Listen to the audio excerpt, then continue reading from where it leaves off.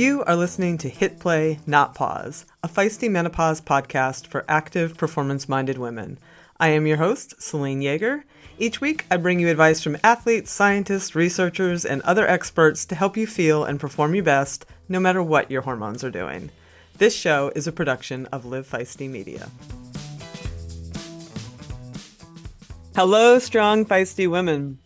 So I just got back from the USA Triathlon's Endurance Exchange Conference in Austin, Texas, where I had the privilege to speak on coaching and training during menopause, which, let's just say, it's a really nice step forward that there was a session on menopause at a USAT event like this.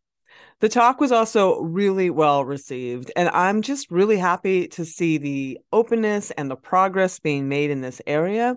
And I'd like to thank everybody who came up to me during the event and shared kind words about the show and about the presentation itself. I really appreciate it, and I left with a heart that was a little fuller and a little bigger. So thank you so much. Okay, speaking of big, full hearts, this week's guest definitely has a big, full heart, as well as a big, beautiful mind full of wisdom to share. I had the privilege to sit down with two-time Olympian, bronze medalist sprinter, model, and business owner Jennifer Stout, who you also may remember played Rebel the Gladiator on the hit show Gladiators. For those who don't remember, The Gladiators was a massively popular show in the 90s with about over 14 million viewers at its peak. It was essentially a game show where athletic contestants would battle as contenders against the cast gladiators to earn points in like an array of events that tested speed and strength and stamina and skill. There was jousting, battles on suspension bridges, battles on climbing walls, swinging pendulums, the works. We talk all about all of that journey, including some of her more recent struggles through menopause and hormone therapy, which I originally heard her talk about on Black Menopause and Beyond with Anita Powell. And speaking of Black menopause, we dive into that too.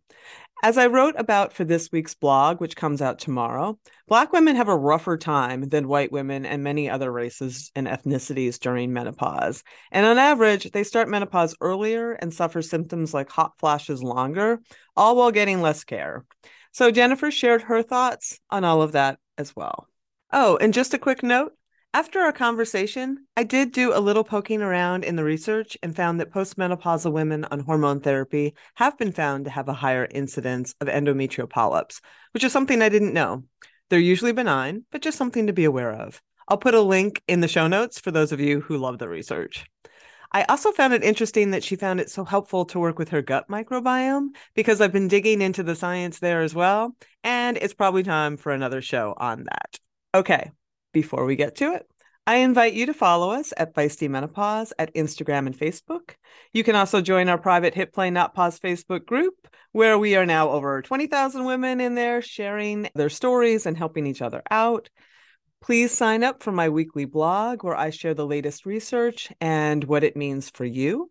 You can sign up for that at feistymenopause.com. Thanks as always for the continued ratings and 5-star reviews. It means a lot to me and it helps the show continue to grow and to bring in great guests like Jenny Stout. And quickly, I'd like to thank NutriSense for their continued support in the new year. Wearing a CGM helped me really understand that carbs are not the enemy that many continue to make them out to be, and helped me improve my glucose and how I feel and perform by being sure to eat more carbohydrates. So thank you, NutriSense, for your continued support. All right, enough of me. Let's have a few quick words about our awesome sponsors and get on with the show.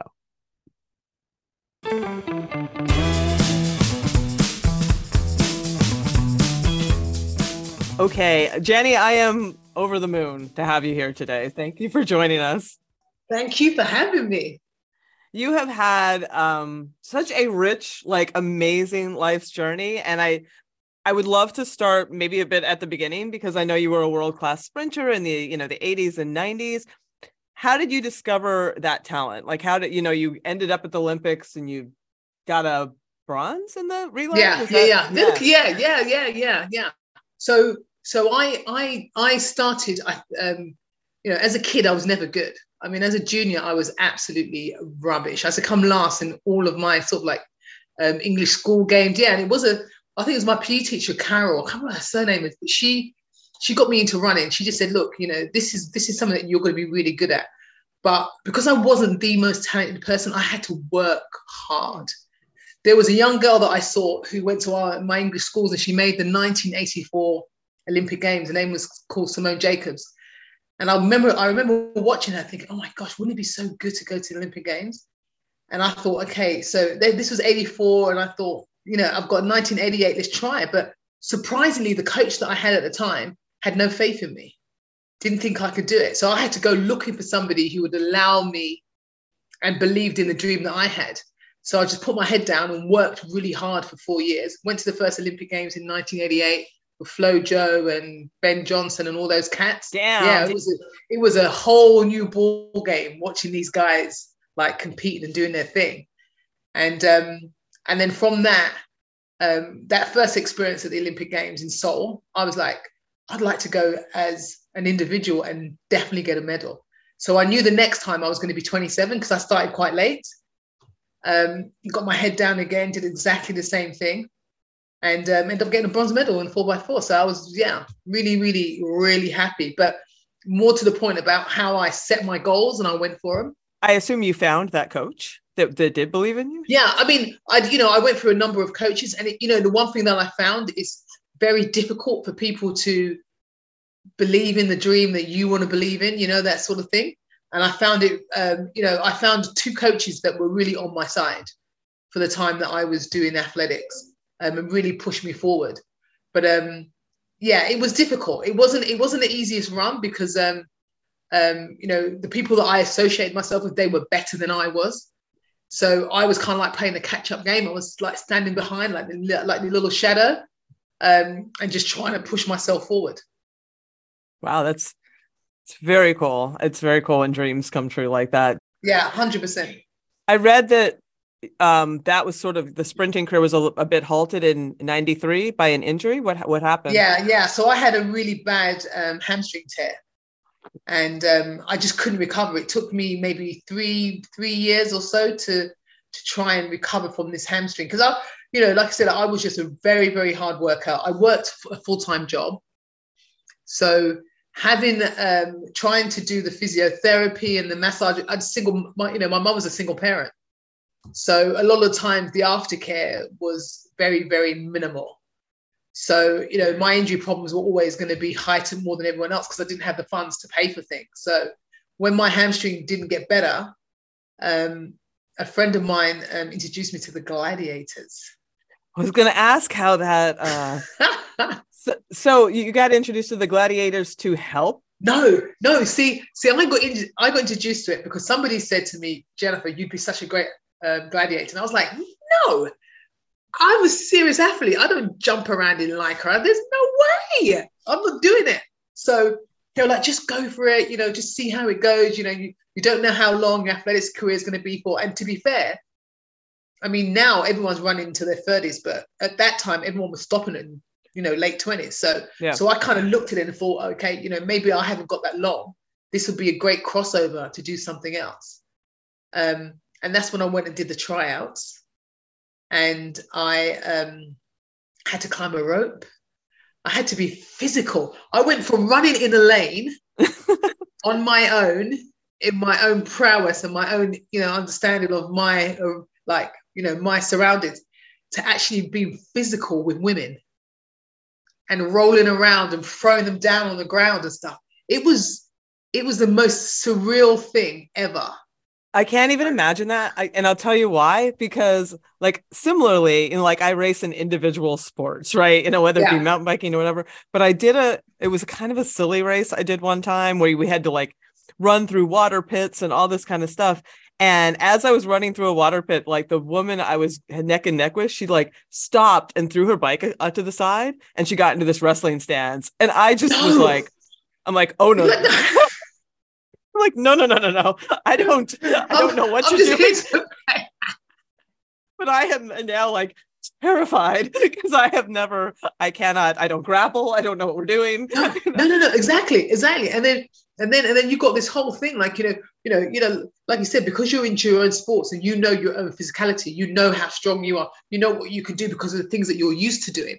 I then had to rely on, hitting people, rolling around on the floor, and jumping up, and after being hit and my head spinning all over the place, then regaining my whereabouts. And this was at the age of, I think, when it was 96, so probably the age of going on to like 31, 32. Yeah, it was just like bizarre.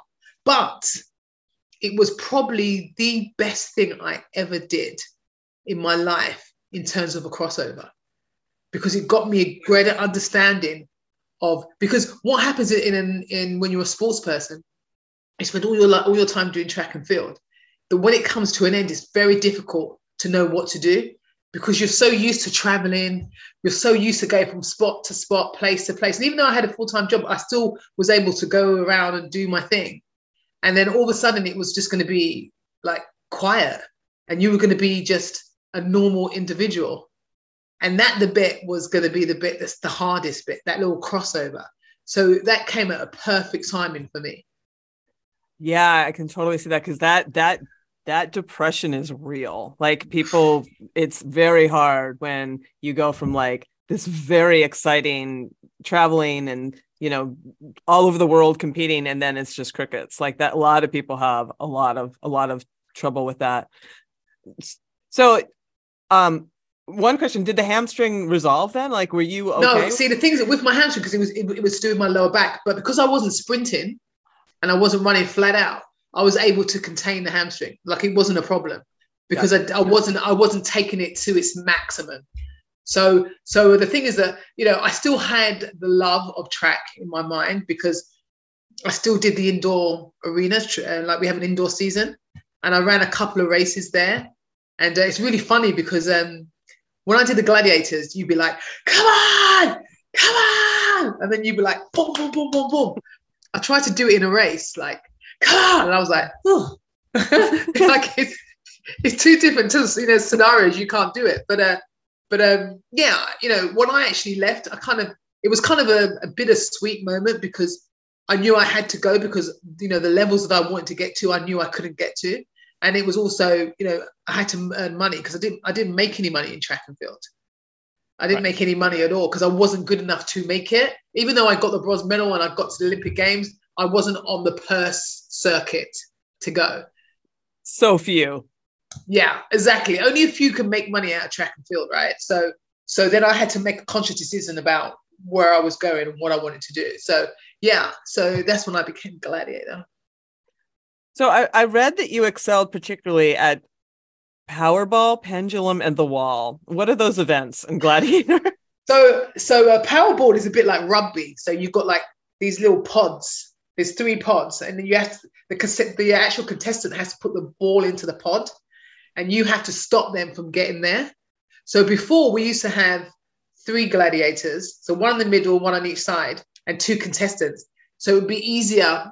So the gladiator wouldn't do so much work, because everything would be protected. But then when they took the middle gladiator out and it became 1-on-1, that was really difficult. And then you have to literally get them, turn them around and drop them on the floor and really win them, so they spend the whole time running away from you. So that was, a Powerball. Pendulum was the big ball in the air, and it swings from side to side. And one's at one side, one person's at the other side, and you have to run around and get the tag of the contestant. The contestant's got to hide from you. So I loved that, because it was dun, dun, dun, dun, dun, dun, dun. I loved it. I absolutely loved it. And then with the Wall, it was just navigate yourself up a system.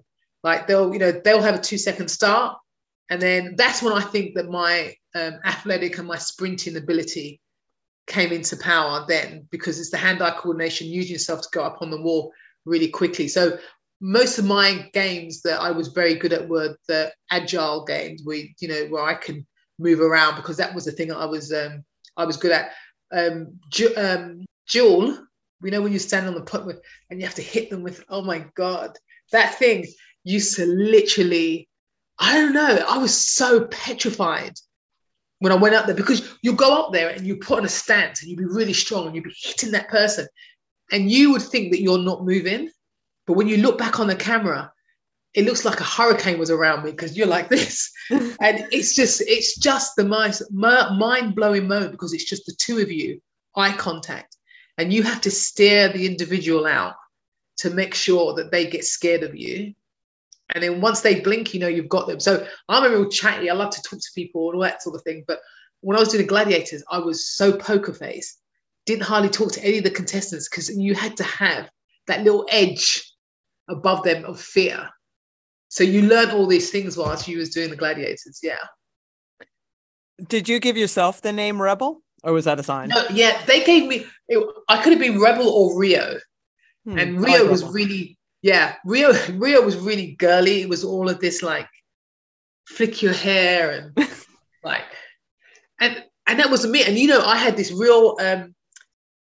I had a real kind of like sort of like a situation where I was really fighting with myself about the showbiz girl or the gladiator girl, because the gladiator girl had to have boobs, had to flick your hair, but you still had to be strong, and that just wasn't me. I wasn't like a massive makeup person, and you know, had my hair in braids, even though it's in locks now, but I just liked the sporting element. And I remember Kenny used to say to me, come on Rebel, you've got to be a little bit more feminine, you've got to do this, you've got to do that. And because I didn't do it, I hardly got on any of the commercial stuff.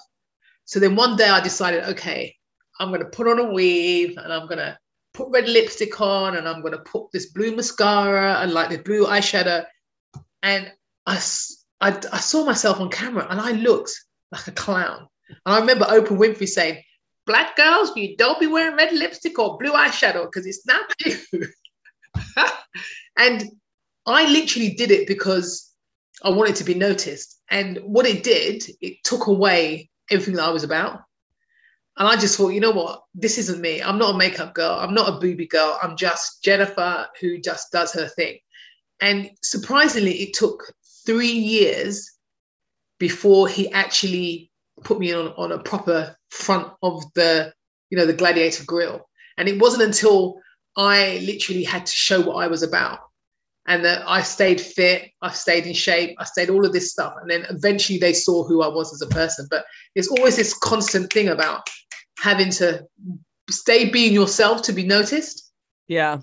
Yeah. Especially at that time, right? I think that. Yeah. That time in the sort of like late, 90s. And, it was all about glamour and, big boobs and loads of makeup and being really girly and getting people to treat you and talk to you the way you want to be and all that sort of stuff. And it was a time where you had to stand strong with yourself. And sometimes you would get swallowed up in society. I mean, that's because, we don't have the power that we've got now. It wasn't even thought about then. 100%. I mean, there was no social media. You couldn't build your own platform. Other people held all the keys to the castle. Yeah, 100%. I mean, if Gladiators was around now with social media, OMG, I would be huge. I would have been large completely because it was such a big arena when we had it. We were blacked out coaches and loads of fans, and but it was fantastic when it was. Yeah. And you also did stunt work, right? Like I didn't know that you were in Russell Crowe's Gladiator until I did some work. Yeah, well, the thing is that they were looking for 3 gladiators, 3 black girls. We got the job. I wanted to do stunt work. I thought, great, it'd be a great crossover to be a stunt girl and do some work and that sort of stuff. And when we got the audition, and we were one, and and they took us. It was amazing. It was 12 weeks in Malta, learning to do bow and arrow. But it was maybe a 5-minute slot, but it was a lot of hard work for that. And I thought, gonna be a stunt lady. This is brilliant. This loads, this is really good money. And then I got pregnant. So that put an end to that. But I also read that changed your life in a more positive way than you thought it was going to. Yeah, because again, and it's really bizarre because when you read all these books are coming out, and like Michelle Obama about becoming, all these things that you have when you have this preconceived idea of what you think you should be in life, and you kind of think you're going to work towards it, but you change with your age, you change with your environment, you change with the things that you used to like or don't like and all that sort of stuff. And it's when you allow yourself to go with that flow and you don't feel alarmed and scared, and you just grow because you know that that's just the natural growth of life. I think with that, and with the films and doing with the the Russell Crowe show, it really got me thinking about how quickly your life can revolve, and just about not to be afraid to expect the unexpected, basically. I love that. And you ended up having two daughters? Two daughters? Yeah, I had two daughters. Yeah. And then my partner, well, their dad, we were together for 19 years and then we split when the girls were quite young. I think Alicia was 4, maybe going on 5, and Renee was 2 years old. Yes, yeah, 2 years old. And but bizarrely enough, we still run our business together. But the thing that I found, and and I talk to my girls about this because they're 21 and 17, is, I love my girls and their DNA is their dad's, and they were supposed to be born, as far as I'm concerned, like they're amazing. But I knew that their dad was not for me within 2 years of our relationship. But I stayed and sucked that rock for 19 years. Can you hear what I said? 19 years thinking, if only I showed him how amazing I am and how much I care about him, he's going to change. He did not, and he still has not, okay? Like, I've known John since I was 23 years old. I'm 58 soon. And he's remarried, and Claudia, his wife, is fantastic. I get on with her so well. But he still will always see me exactly the same way. And I laugh at it now because his wife looks at me. She's like, I don't get, like, how did the two of you get on? You're so different. I'm like, I don't know either. Like, but isn't it amazing? And I say to my girls that when you meet someone in life and you know that it's not right, 9 out of 10's right, 10, you're completely right. And this whole thing about if you stay with them and they get to know who you are and you work on it, eventually they'll see you. No, because he stayed being who he was true to be, but I was the one who changed. And I did all the stuff I thought was the right thing to do to hang on. 19 years now, like, it's still the same thing. If you said to John, oh, today is Monday and the sun is shining, he'll be like, oh, great. If I said exactly the same sentence, all he would hear would be, ah! Because that's just how he is, So, because we are different animals, and it's really bizarre. Like, as you get older, you realize these things. You think, wow, like that's really interesting. Really interesting that we actually thought back in that time that you could change somebody's personality or the persona. And I'm not saying that he was wrong or whatever, but he was just being who he was. Yeah, and you also get into a rhythm of taking care of things, right? You're taking care of your girls, you're taking care of the household, you're taking care of you like, and I think, and correct me if I'm wrong, you get to a certain point where you're like, I think I need to take care of myself, like. Yeah, completely. And the thing is that, especially like, I think when people talk about when you become 50, that it's like, oh my God, you're going through this midlife crisis and all this sort of stuff. It's just not that. It's just not. It is, okay, you have to get there to understand it, obviously. But it is so just not that. What it is you have a better clarity and understanding of life because you have years and years and years of experience and years of individual and people, personalities and everything. And then you get to a stage where you just think, quality. That's what I want. I want quality. So I'm going to sift through my life and I'm going to think, do you add any value to my life? No, you don't. Bye. Do you add any value to my life? No, you don't. Bye. And the thing is, I'm not ever going to knock my journey, because my journey is my journey. And my girls, oh my God, they are my life. And if their DNA is their dad, then their DNA is their dad. If that's an experience I had to get because I had to have these two girls, I'm taking that experience. But what I know now in terms of me as a person and what I've learned on that journey, who I am today, hey, love it. Love it. I love that. That is very, very, very well put.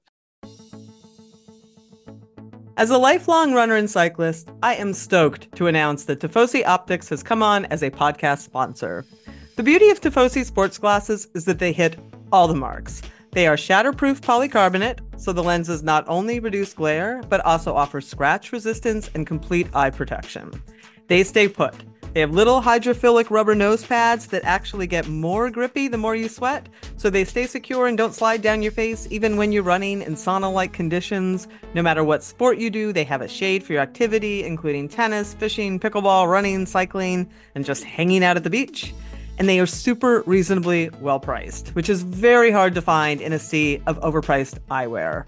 And they just look freaking rad. So head on over to TifosiOptics.com and use the code FM, capital F and capital M, like Feisty Menopause, number 20, FM20, to get 20% off your order today. I'll put a clickable link in the show notes to make it a snap.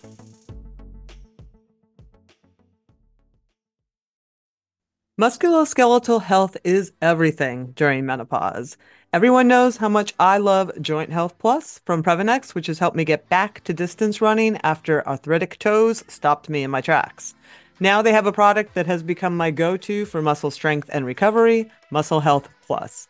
Muscle Health Plus contains all the key ingredients we talk about on this show, like creatine monohydrate, essential amino acids, and branched-chain amino acids, plus even more cutting-edge ingredients like HMB and estrogen that are scientifically shown to increase muscle growth, recovery, and strength. I use it every day during my early morning lifting sessions, and there's no question that it helps my power during those workouts and my recovery after. Plus, I love having everything I need from the best high-quality ingredients in one reasonably priced shake. I've also heard from fellow users who have had bloating or GI upset in the past from creatine that haven't had any of that with Muscle Health Plus. I make my shake with almond milk and espresso, but it's also good with ice cold water, which makes the flavor really pop. As always, you can get 15% off your first order with the code HIPPLAY, all caps, one word, at Previnex.com. That's HIPPLAY, all caps, one word, at Previnex.com. Do your muscles a favor and head on over and get some today.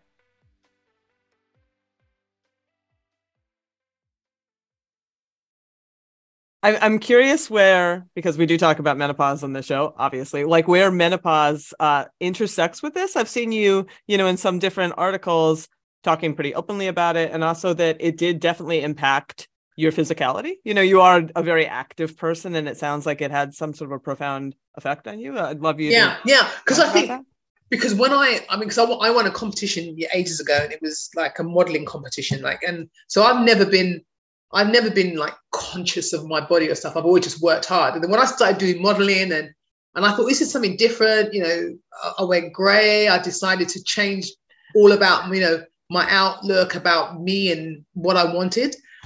And then, I think the menopause probably hit me quite late. Maybe I might have been, peri more menopausal beforehand, but I found that when I started about 52 and the hot sweat started, and I could feel like the waist became square, and the access around my stomach wasn't going as quickly in the back fat, and like I was like just feeling like slightly lethargic.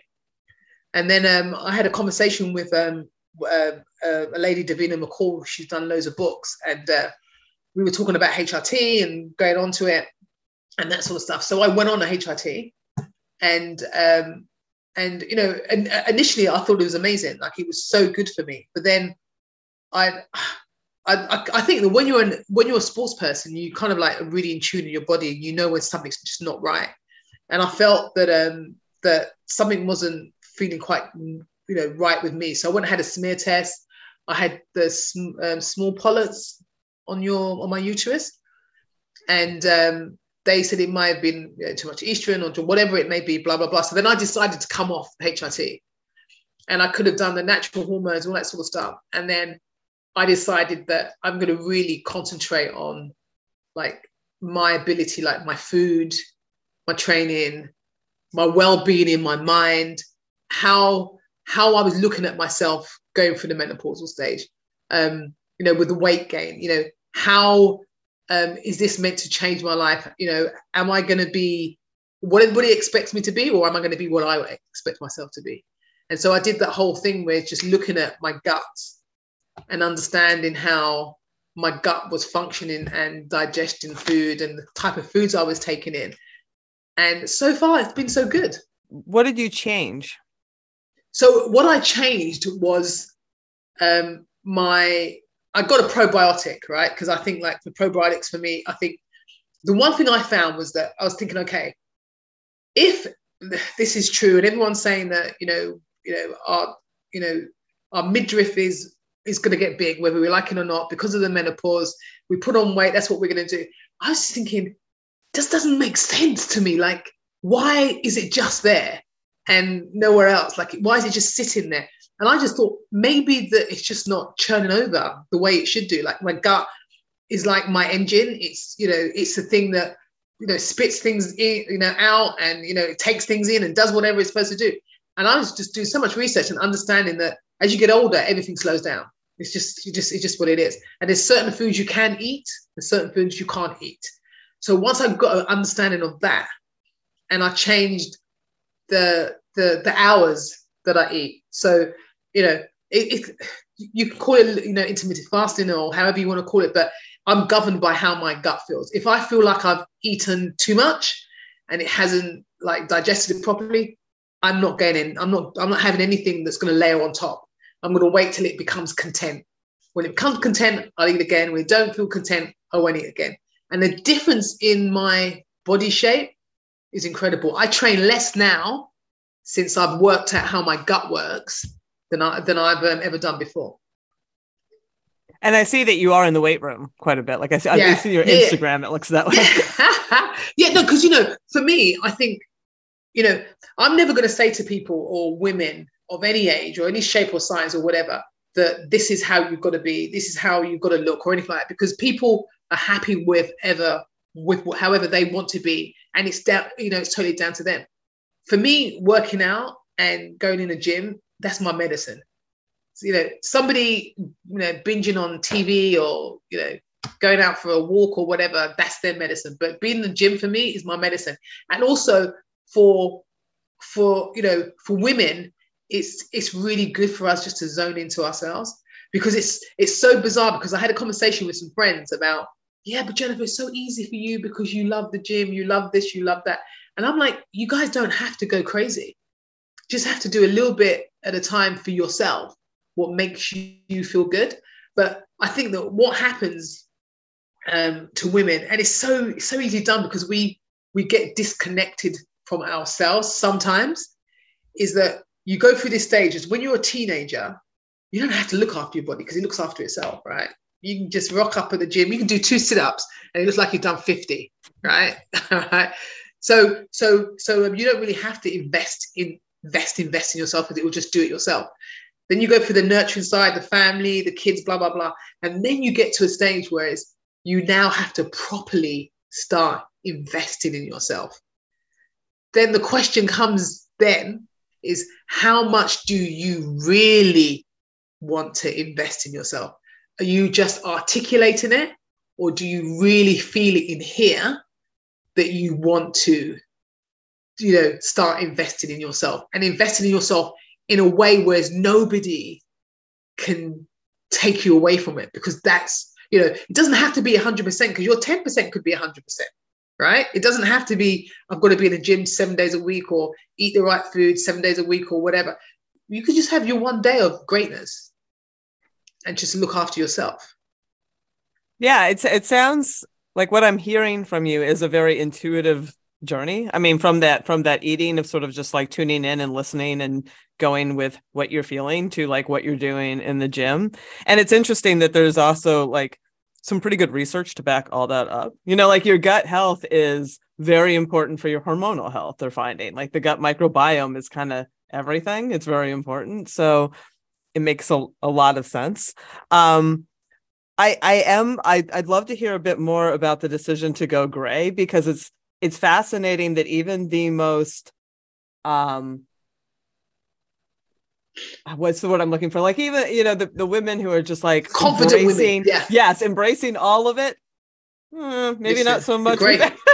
Listen, the grey journey was the hardest decision I think I've, like, emotionally, because it wasn't something that was outwardly exposing itself. It was the inward emotion that was exposing itself to me as a person. And the reason why I say this is because, like, okay, Black women, when we go to bed at night, we tie our head down with a headscarf, go to bed, you wake up, you're washing your face, you wake up, you're feeling great, nothing's mad. You take the headscarf off and the grays come and you're like, oh my God. And just naturally inside, you just sink. And the gray just tells you aging. It tells you that, that you're growing older and that sort of stuff. And, like, for me, I was allergic to hair dye. After I had the girls, I mean, I dyed my hair in every single color you could think of when I was younger. And after my first girl, I had a reaction to the hair dye. My face blew up, and all the fluid. It was just awful. The second time it happened, I just said, "That's it. Like, you can't dye your hair, Jennifer." And I tried to go for all those hennas, put my head on the wall, leave a black mark on the wall, and I was like, "This isn't going to work for me." So when I decided to go grey, it was a really interesting journey, because a lot of my friends thought I was going through a depression. They were like, you okay? You look like someone who doesn't want to take care of themselves. Are you sure you want to do this? Like, we can go and do some research and find, the right hair dyes for you and everything. And I was like, no. And it was really tough, because I became that person that I used to look at other people to, when I used to look at them and think, like, I'll be talking to somebody and the first thing they do will be looking at my hair and they're like, what, why, how come you haven't done your roots? Like, why? And I could see them looking at me. And then I thought, oh my gosh, like, I end up giving myself a story every time. Oh, the reason why I'm doing this is because my hair's dyed, blah, blah, blah. And then my teenage daughter said, Mummy, you need to stop. Like, you don't need to give an excuse. Like, you have to start owning what you're doing. Like, make it fashionable, make it your statement, make it your thing. And as soon as I started to embrace it, and realizing that this is going to be a part of me now, and I'm going to have to change the way I think, how I look at it. As soon as I started doing that, everybody's perception changed. It was crazy. It was like, oh my God, your hair looks so great, grey. I don't know. I don't think I could ever, imagine you without grey hair, and all of this sort of thing. And, the initial outcome was, oh my God, I feel really old. And then it just jubilates you. It makes you start looking like, more fresh and younger and, more confident and that sort of stuff. And the more people I see now with grey hair, it is this thing of confidence, but it has to come from within. And I do get it if women are not ready, because it's not just about an external thing. This is really internal. Yes. And it's so interesting that you say that, because when I look at women like yourself and others who've sort of like really like truly embraced this gray hair, they do have a youthfulness about them that is emergent, right? It's not like, oh, we need to look young, or this anti-aging thing. It's just this vibrancy that is 100%. What you associate with. Yeah. But I mean, to me, that has to come from within. Totally. It's not something that you can just get out and just do it, because you will be literally hiding yourself, because you will be in and out and you won't be confident. I think that when you've done it and it's something that you want to do, and you feel amazing while you're doing it, it will show itself up. And I would never say to somebody, oh, you've got to go grey. Like, come on. Because I understood how I went through it. And it was, I would never call myself a conscious person, but I was so conscious when I went grey. And particularly when I was single. And before I met Ian, I was thinking, oh my God, how am I going to meet someone? The first thing they're going to see is that I'm grey. But no, it was fine. And it also didn't hurt your modeling. No, do you know, that's the thing. That's the thing that I found really crazy, was the fact is that because of going grey and having the locks and having something different and embracing the, to be older. And I started doing modeling. I weren't sure whether I was going to get into modeling, and I did. And and I've loved it. The only one thing that I find really bizarre about modeling is that modeling for my age, 58 or 60, whatever, 60 or 58 soon, I'm going to be 60 in 2 years' time. I'm like, but is that the clothes sometimes they put me in, it's like, come on, like, I need something edgy. Like, you can't put us in what we wore like in the 70s and 80s. Like, the women who are in their 50s and 60s now, they want to be trendy. They want to be hip. They don't care whatever side you just make us trendy. So when you put in us in like squared, glittery, fluffy, big shirts, it's like, no. And that's the thing I think that needs to be changed slightly a little bit in terms of women's fashion in our age group, because it's different. It's so different. I'm not talking about walking around in short skirts and whatever. It's classy, really classy. Do you have say in that?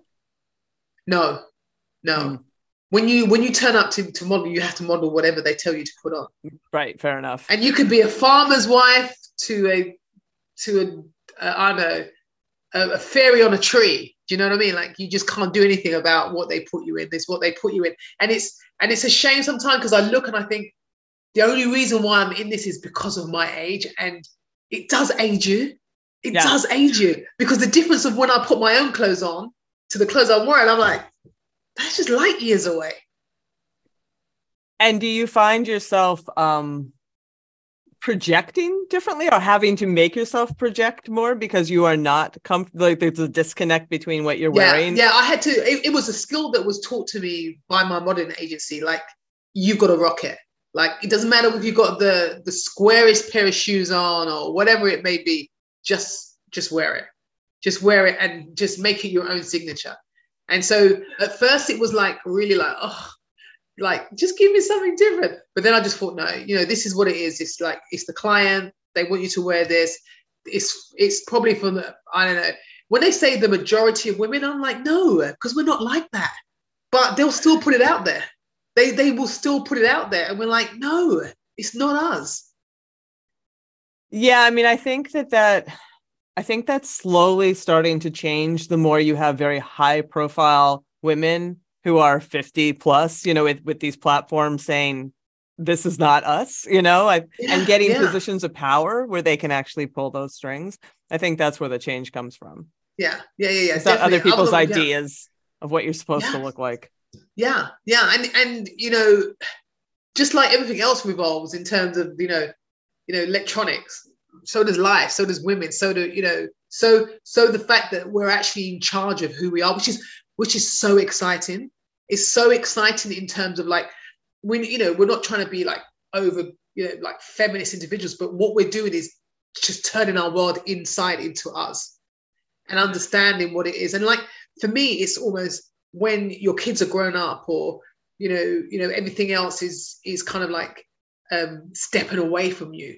It's almost like you have to sit there and just say, allow yourself to have that step one moment where you feel a little bit kind of like jaded and you feel like things are not going to work well, but don't take that as a negative. Take it as your research ground, because when you're in that sort of like negative step back, that's the only time you start searching and you start looking around for things and you start wondering this and wondering that. And that should be our state of power. It shouldn't be a part where it tells us that we're weak. It should be where we're thinking, okay, I'm going to grab all this information because I'm looking and I'm trying to figure this out, I'm trying to figure that out. And then when you get it, you'll settle back down again. And then you'll just start making your steps. Right. For decades, running shoes have been researched, tested, and designed for men. Brands have relied on the shrink it and pink it approach to sell male shoes to female customers. That's why we are stoked to be working with Heddas. Heddas designs athletic footwear for women that elevates performance, safety, and style. Heddas has unlocked the science behind women's biomechanics through dedicated research and creates better shoes for women's performance. Some of Heddas' special features include a lower ankle collar to reduce rubbing on women's ankle bones, a breathable mesh toe box to allow for ventilation and accommodate female toe shape, a more narrow and reductive heel cup to reduce heel slippage and take pressure off the Achilles, a rounded instep that creates a snug fit through the middle to match the curvature of a woman's foot, and supercritical foam and a Pebax plate in the midsole to keep our legs going when the going gets tough. Heddas has 3 shoe models designed for different sessions: the Alma Cruise for your long runs, the Alma Tempo for training days, and the Alma Speed for pushing the pace. I've been running in the Alma Tempos, and they are a pleasure to train in. You can get your own pair of Heddas at heddas.com and use the code Feisty20, that's all caps, Feisty20, for 20% off. Check it out today. We'll put a clickable link in the show notes to make it a snap.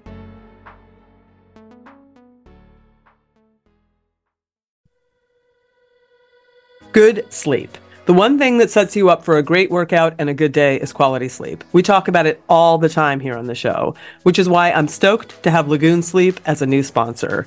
Because one of the most overlooked tools in a great sleep toolbox is the thing you literally rest your head on 8 hours a night, your pillow. A quality pillow is everything. Otherwise, you end up tossing, turning, punching, and folding your pillow, waking up with neck pain, and all the stuff that happens when your pillow doesn't meet your personal comfort needs. Say hello to the most comfortable sleep you've ever had with Lagoon. They start you out with a 2-minute personalized pillow quiz and then pair you with your perfect pillow. I got the Otter, a cooling adjustable pillow that is perfect for side sleepers who run warm at night like I do.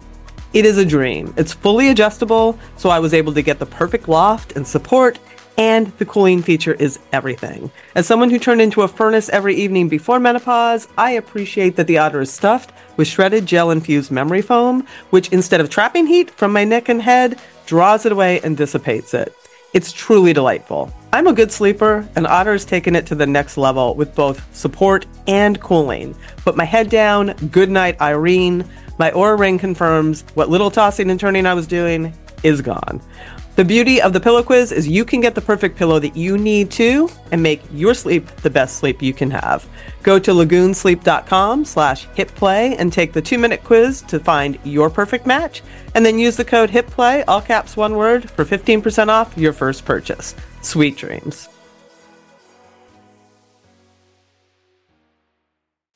So I had heard you to sort of pivot a bit. I had heard you on Black Women and Beyond, I think was the podcast. Yeah. With Anita. Yes.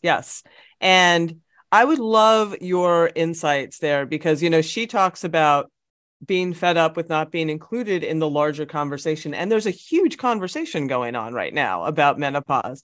And you hear, I went to the North American Menopause Society annual meeting, and there were several sessions like Black women have a longer time, a harder time. Like there's all these disparities, of course, in health and society. But what would, if you had a magic wand, if I gave you one right now, like, what would you do in this space for Black women?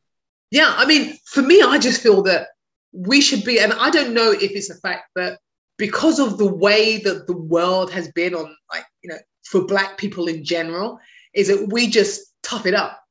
We just get on with it, put our heads down, because that's all we know. We know just to muscle our way through life, and if someone doesn't come our way, we just keep on going. And I just think that what needs to be opened up in terms of for Black women in their menopause is the fact is understanding, the cultural food, the way that we are, the body composition and that sort of stuff. The fact is that because we don't speak out, doesn't mean to say we're not going through it.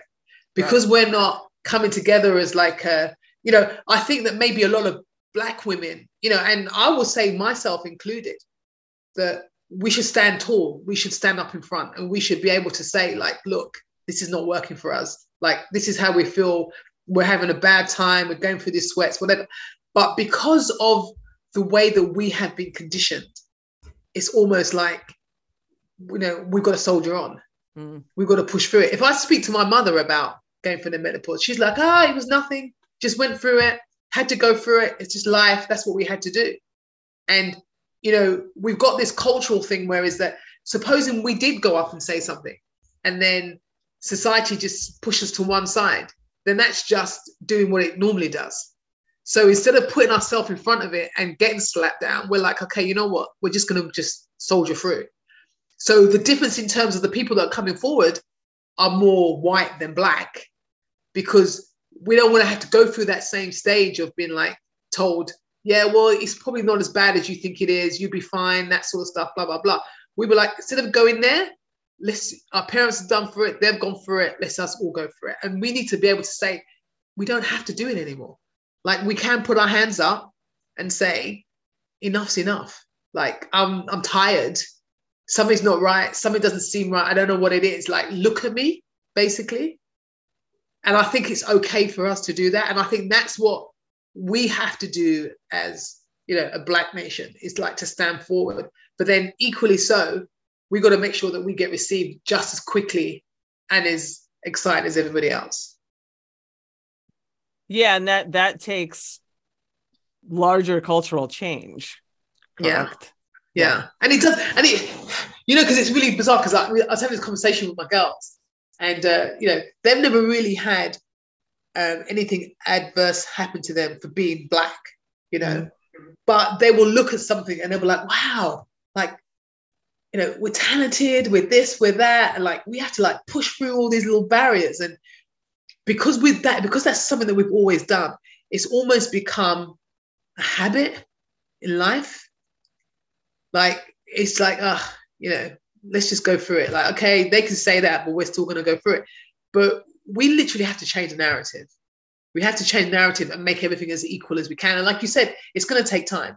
It's going to take time. But for Black women, we have to stand forward, and we have to make ourselves be seen, and to be amongst and to group with others that are going through exactly the same thing.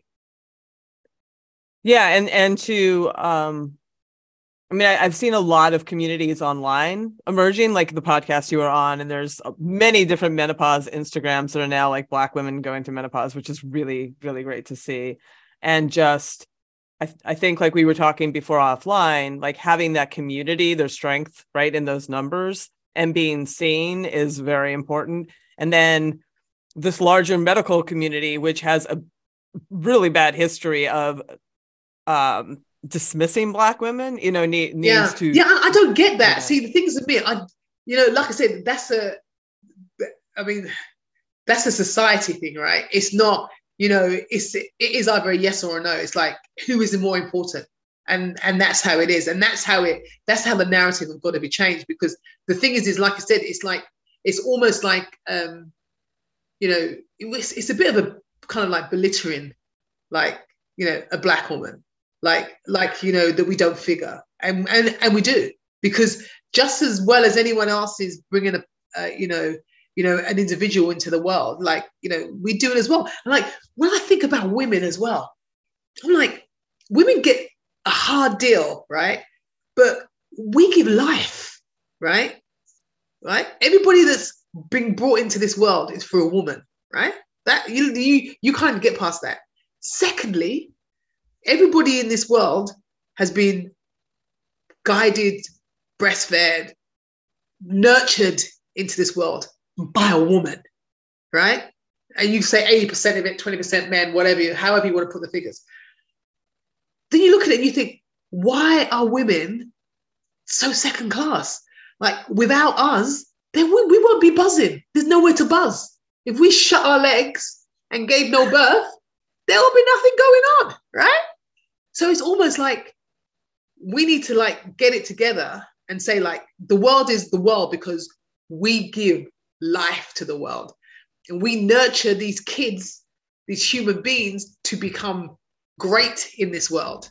So the person that's nurturing it, like, we need to be looked after, but equally so, women need to look after each other, and we need to engage in Black, white, whatever culture you may be. We need to help each other, and we need to bring each other on, and to say, look, Black person or white person or whoever it may be, come to it, like one of our classes, one of our menopause classes or whatever, mix amongst us. Let's get some answers. Let's know what's going on. Let's work together as a unit to get this medical side and people understanding just to rock on. If I, and I can say this because I'm at the age that I'm at, if all the people that are in the top jobs who are old, they need to just like go, and let the younger ones who have got a little bit more savvy, a little bit more understanding in life, let them take over, because they understand. Like, there's going to be, they don't see color. They just see everyone united and moving on. I'm just going to let that mic drop sit right there. Get out of the way, old people. Nothing to I add to can it. say that. I'm allowed to say that. I think this segue is great to what I think is my last question. I read this really wonderful passage, and I can't remember what article it was in, where you said you wanted to get rid of the word selfish, that you thought that it should be abolished. And because you could have pushed your boundaries a bit further. And I would love you to talk about that in context of what you meant then and what it might mean now. Yeah, because the thing about selfish, and the thing that I've learned as I've gone throughout, my life, and this is the fact, is like, this is not, I wasn't somebody that was given a silver spoon. I've had to work hard, coming from a single parent and, not having much and, working hard. Every time that you want to put yourself forward and you want to look after you, everyone's like, you can't be that. You can't do that. That's just being selfish. You can't look after yourself. You're like, how? Why can't I look after me? Because the same way somebody who's important looking after themselves, why can't I look after me? Why does me looking after me sound selfish? If I am being nice to everybody and I'm saying, hi, how are you? You're great, you're fantastic. But in my prowess and what I think about is me first. And me first, not in a sense of me first, so I'm going to push you out the way and I don't care if you get hurt. This is me first, loving me. This is about, when I look at teenagers, they don't care about the world. They just care about themselves. As long as they look good. I remember looking at my eldest daughter and she was sitting in the corner smiling. I was like, what are you smiling at? She's looking at selfies of herself, right? And it made me laugh because I thought, this is a girl that loves what she is about. She loves how much she's working. Her work ethic is incredible. She looks back at herself and makes statements to herself like, damn, I look good. Damn, I'm doing this right. Who am I or anybody to turn around and say to her, you're just being selfish, all you're thinking about yourself? Because she is going to be the best version of herself to meet whoever she has to meet out in the world and to be amongst other individuals, but a confident person.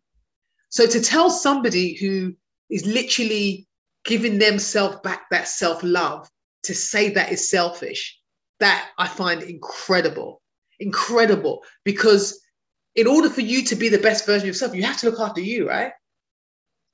You have to be able to get up in the morning. If you're not feeling great about yourself and you're like, I've got to look after everybody else, and you're not, it's going to show, and no one's going to want to be around you. But if you're walking with a step and you're smiling and you're feeling confident and you're shaking your hair and you're standing tall, people are going to look at you and they're going to be like, what is she doing? This person is rocking it. What is she doing? And there's no expiration date on that, right? None whatsoever. Because all it is about, and I say this to my girls, like, if you're around somebody and that person is only about themselves and they're saying you have to be, or listen to what they are telling you that you have to be in life, you have to say to yourself, who is more important here? If they're saying to you, no, you've got to be this way because I'm this way, then they're obviously looking at what's important to them. So if they are equally looking at what's important to them, why can't you look at what is important for you? Because that's just how life is, right? And to me, I don't know. I just feel like, just be the best version of yourself. Like love who you are, love the idea of growing, embrace things like I said, and I'll say this really quickly in terms of like your age, your body, your skin type ain't going to be exactly the same, which is fine. It's not a problem. You're going to have hair growing on your face. I got a white eyelash just coming up here, right?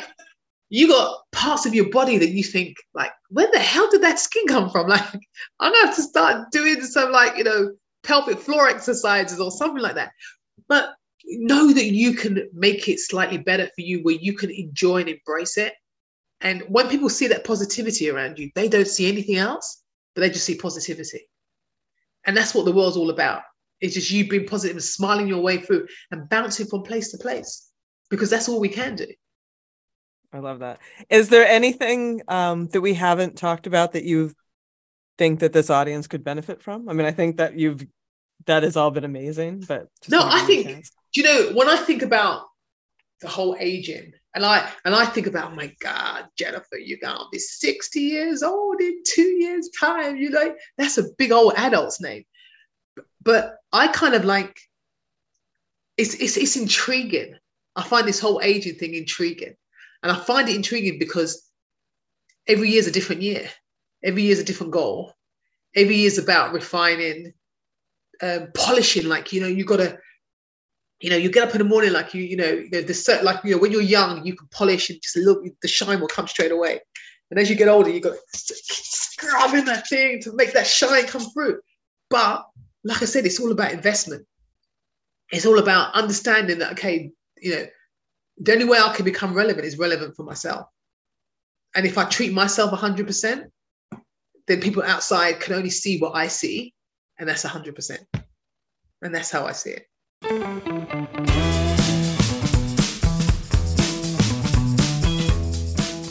Well, that's our show. Come on back next week when I sit down with Kristen DiDomenico, the author of Dying to Be Enough, who shares an all too common journey through the relentless pursuit of perfection, eating disorders, addiction, and how it can all come to a head during perimenopause. You won't want to miss it. So come on back for that one. And until then, as always, stay feisty.